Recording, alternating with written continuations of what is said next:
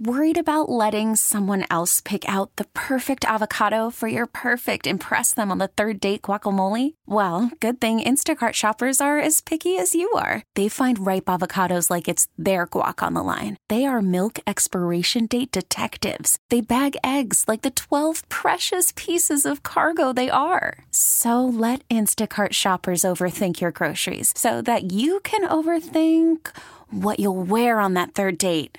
Download the Instacart app to get free delivery on your first 3 orders while supplies last. Minimum $10 per order. Additional terms apply. College football's in full swing. Yes, we had week 0 last week, and this was week 1 with a couple of games leading up to the kickoff day yesterday with most of the major teams in play. We got a game tonight and another one tomorrow. We're going to talk about all of these things with our next guest here to give us an overall look at the landscape of college football 1+ week in from the Associated Press. Ralph Russo joins us. Ralph, Jody Mack here. How are you, bud? Hey, good, Jody. How are you? Good. Couple of the surprise games yesterday. Is Boise State better than we thought, or is Florida State worse than we thought? Oh, I thought Boise State was going to be pretty good coming in here. And you got to remember, they were only a 6-point underdog, 5-point underdog. So, that looked like an even game. I think it's just the way it played out, right? Florida State looked like all of its problems were going to go away, right? After last year's tough year 1 under Willie Taggart in the first half, they build an 18-point lead, and then that goes away. Listen, there was no team in the country that needed a first-game victory more than Florida State, just to sort of expunge all the negativity from last year, and now they're right back to where they were last year, wondering if Taggart's the guy and how long it's going to take to rebuild this roster. Boise always puts up a good product, and to a certain degree, I think that's what happened in that game. You saw one program that very much knows what it is and what it wants to be and is fearless and confident, and the other one that's still looking for an identity. Nevada beats Purdue, which to me I know is in Nevada, but Purdue was supposed to be more competitive in the Big Ten this year, so that was a little bit of a surprise. And Wyoming takes down Missouri. Are we looking at a much improved Mountain West this year? Listen, it helps. It speaks to how much it helps to have those games at home, right? It was a great first week for the Mountain West, without question. Hawaii beats Arizona last week, and you throw in the Boise win. Things were really. It was a really good weekend to be Commissioner Craig Thompson of the Mountain West. But again, it also does speak to these road games. You have to.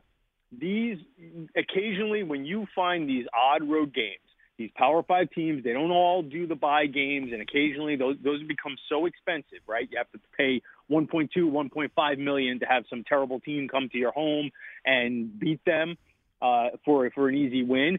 So a lot of these Power 5 teams are taking these 2-for-1s or an occasional road game, but they're tricky. Wyoming is a weird place to play, and that's a pretty decent team. And you get up on Nevada like Purdue did, and all of a sudden, like your team starts to relax a little bit. And that team, had a nice job last year with Coach Jay Norvell in his first year. So I think it speaks to, yes, great weekend for the Mountain West, but also beware these odd road games when you're a Power 5 team. Sometimes your players are just like, where are we and what are we doing here? Well, I'm not asking this question for the individual players that I'm going to mention. It's for the good of college football. A couple of guys we saw yesterday put up big numbers. Justin Fields, 4 touchdowns, throwing, 1 running, 18 for 25 in his Ohio State debut. Jacob Eason throws for 349 and 4 touchdowns first game with Washington. The transfer portal and new rules in college football where players can become eligible right away. They don't have to sit out a year. Understandably, it's better for the player.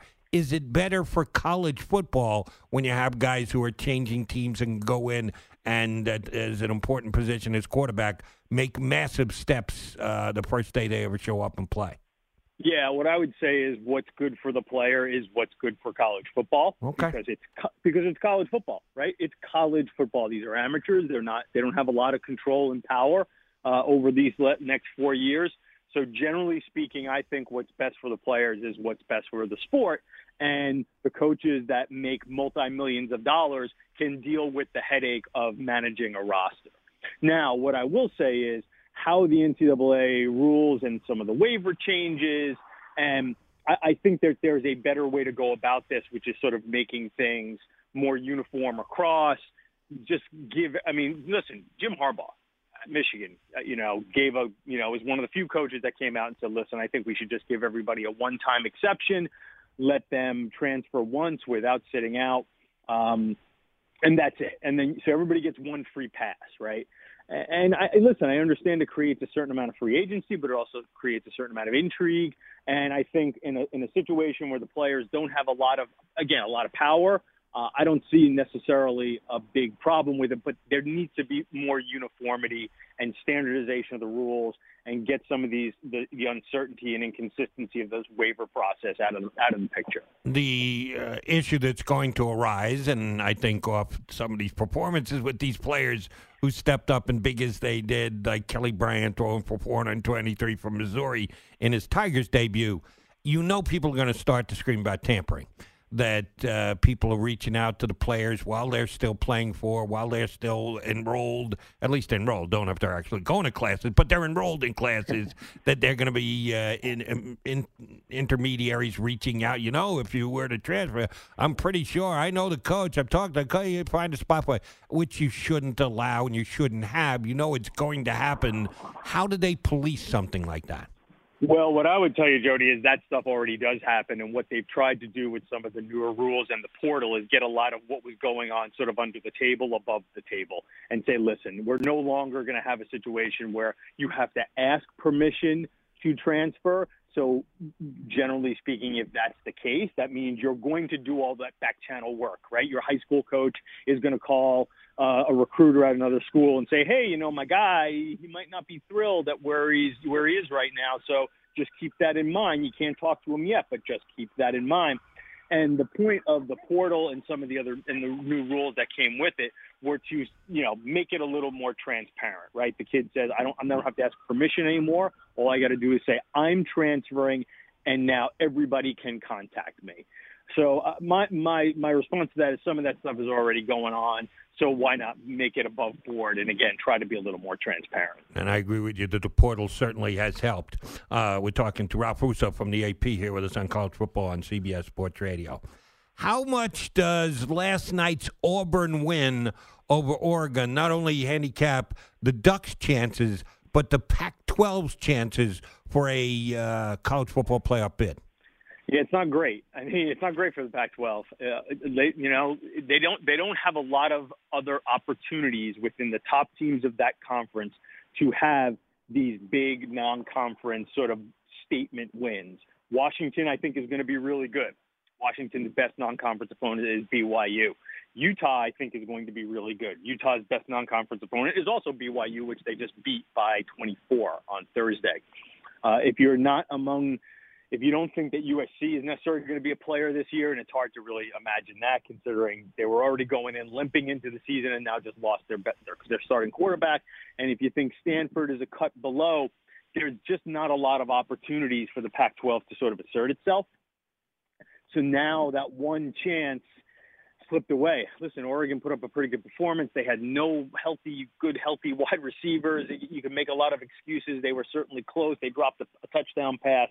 But, man, the Pac-12 has been left out of the playoff, the last 2 years and 3 times in 5 years, and it needs some of these statement games to turn around that narrative because at the end of the year, if the Pac-12 champ is 12-1 and you start slicing through resumes to compare them to other 12-1 teams around the country, they might be a little light when it comes to non-conference statement victories.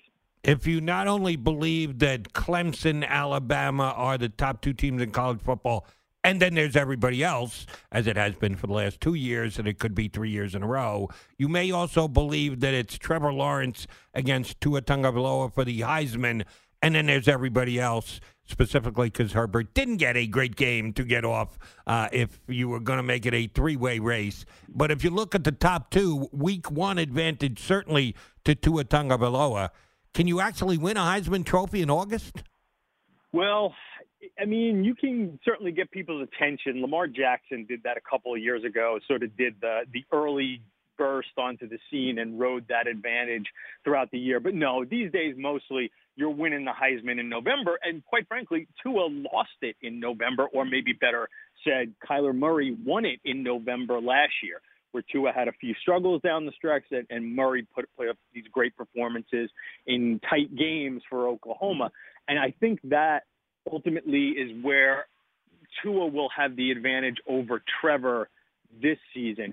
You know, it doesn't look like Clemson is going to get a lot of challenges in the ACC. And so I could see Trevor Lawrence in November having a lot of games where they're up by 20-odd points and he's only playing for a half.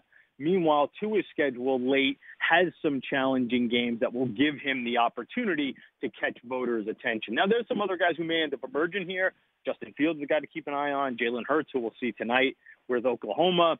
There's some running backs like DeAndre Swift from Georgia and Wisconsin's Jonathan Taylor. But I do think Tua's talent, the talent around him, and the schedule sets up nice to go from runner-up last year to winner this year. Does Lawrence get compromised at all by his teammate? Because Etienne had a pretty good game going for 200 week one. They can't both. I guess they can get the ball out of the backfield, which means they can both benefit from it. But he seems pretty good just toting it from the line of scrimmage. Is his biggest competitor not Tua Tagovailoa, but his teammate, Mr. Etienne, for Lawrence? Yeah, I kind of agree with that. You know, especially again in situations where they might not necessarily lean on Trevor Lawrence to make a lot of clutch plays in big games. Now, listen, the next couple of weeks they're going to need the best out of Trevor Lawrence. He plays Texas A&M next week. They play Syracuse the week after that in the Carrier Dome, and Syracuse has been pretty good and has given Clemson a pretty tough time the last couple of years. But there's going to be a lot of games this year where they're going to be able to ride Etienne, and I just don't know if either guy is going to be able to put up the monster numbers in big games that's going to sway the Heisman, voters, one way or the other. But you're right. I think having Etienne, a kid who's averaged 8 yards a carry last year and is well above that after one game this year, does sort of take away from Lawrence's candidacy. If you had the Nittanies in your pool as to who's going to score the most points in any given week, their 79 is certainly going to stand up. I'll predict no one, neither Houston or Oklahoma, get that tonight, although I think it's going to be a really high-scoring game, or Notre Dame or Louisville on Monday night. Are the Nits better than we thought? Do they actually have the capabilities of being scoring in the 40-point game team, or is it just a major mismatch in Idaho? Really had no right being on the field with them. Yeah, it's more that, but I will say, Penn State is a team that I think is sort of, they came in the season ranked 15th, and that's been a team that I've sort of circled as this could be a challenger at a level that maybe we're not paying attention to. If you're coming up with a team outside the top 10 that maybe could push for a playoff spot, there's some potential there with Penn State. They're a very young team. They're a very sort of sophomore-focused team, redshirt freshman, new quarterback in Sean Clifford. But those are players coming from some really highly rated recruiting classes.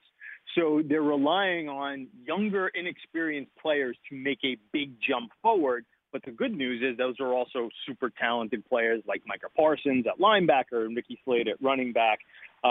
So there's a lot of talent going on there. Now, again, I wouldn't make too much of 79 points against Idaho, and they got Buffalo next week, so they're sort of easing into the season. But I think that there's potential for Penn State to really be a serious challenger to Ohio State in the Big Ten. Over-under tonight on Oklahoma-Houston is 80. You going over or under? It would be tempting to – that's an awful lot of points. It would be tempting to go over there because Houston's defense was terrible last year. Oklahoma's not too much better. I would imagine you have two of the more fascinating quarterbacks in the country in Jalen Hurts, and De'Ara King is another guy who, for people who don't really follow the AAC that much, he had 50 touchdowns last year. And missed the end of the season. Yeah, before he got hurt, and he is just fine this year. So I imagine there's going to be a whole lot of points. 80 does sound like a lot, but I'll let the betting angle be more your thing, Jody. Okay. I would sort of guess, over 80, but that might just be me wishful thinking that it's going to be a really bananas game. Does Louisville have any shot to pull the upset home tomorrow against Notre Dame? I'll answer it this way. Louisville's defensive depth chart The front seven right now does not list anybody over 260 pounds. There's a lot of rebuilding to be doing post Bobby Petrino at Louisville. They may be fine in a few years under Scott Satterfield, but I don't think this is going to work out very well early on, especially against a pretty good Notre Dame team. Well, you weren't caught up for the first couple of weeks of college football. Ralph Russo did a good job of getting you caught up real fast right now. Ralph, thanks for hopping on board. We'll talk plenty during the season. We'll talk to you soon. Thanks, Jody Mack. This episode is brought to you by Progressive Insurance. Whether you love true crime or comedy, celebrity interviews or news, you call the shots on what's in your podcast queue. And guess what? Now you can call them on your auto insurance too with the Name Your Price tool from Progressive. It works just the way it sounds. You tell Progressive how much you want to pay for car insurance, and they'll show you coverage options that fit your budget. Get your quote today at Progressive.com to join the over 28 million drivers who trust Progressive. Progressive Casualty Insurance Company and Affiliates. Price and coverage match limited by state law.